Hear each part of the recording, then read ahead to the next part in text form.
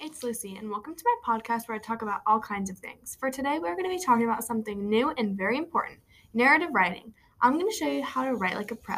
The first tip I've got for you is to use STEAL. STEAL is an acronym for some of the key important parts of narrative writing. The S in STEAL stands for speech. Speech is basically dialogue, which is very important to show, not tell, and describe how characters are feeling or how they react to things.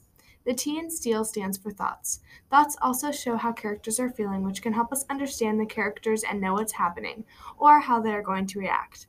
The E in STEAL stands for effect on others. This is important because we also need to know how other characters are feeling and how they are going to react and how this will affect the story later, or will affect the main character. The A in STEAL stands for actions. This will make the story interesting, and it shows major effects on the story. It keeps you on the edge of your seat wanting to read more. Finally, the L in STEAL stands for looks. This is a key factor in narrative writing because this is what brings the story to life. This will help you picture it in your head and imagine it as it's happening. Those are all the words for STEAL. Hope this helps.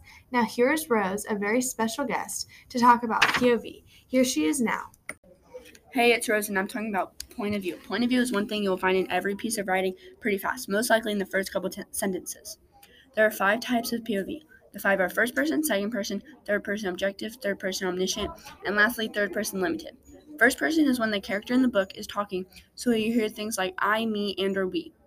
Sentences you may hear are I did this or I never would do that, things like that. It is kind of common, but not as common as third person. Next is second person. It is harder and the least common out of all 5. It is when you are the main character, but almost like there's a narrator telling you what you are doing. For example, you get in the car and start your engine. That would be an example sentence. It is very complicated and not used a lot. Another one is third person objective. When the narrator describes what's happening but doesn't know what anyone is thinking, only sees the surface and makes us infer.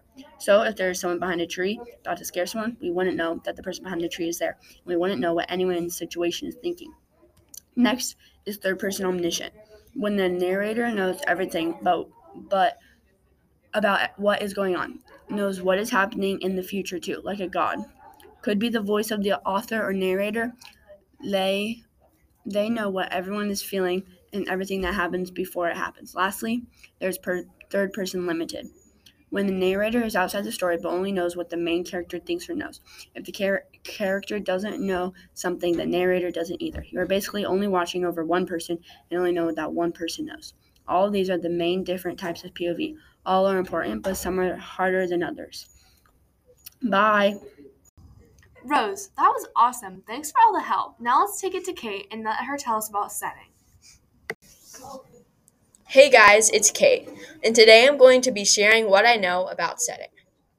Setting is one of the easiest elements to explain and comprehend in my opinion. In every narrative book, there is always going to be a setting. Even in your daily life, setting is always a constant you will have forever. In a narrative piece, wherever your character is that setting for the scene. A setting usually changes when the next scene begins. It is the place or type of surrounding where something is positioned or where an event takes place. To determine the setting, think about where you want your character to be and express where your character is using descriptive words that transfer your reader to the foreign place in your story. Or even try an exploded moment. Thank you for listening, and I hope you like Lucy's podcast. Thanks again to Kate and Rose for all the great info and tips we got about narrative writing. That's all, so I'll see you next time.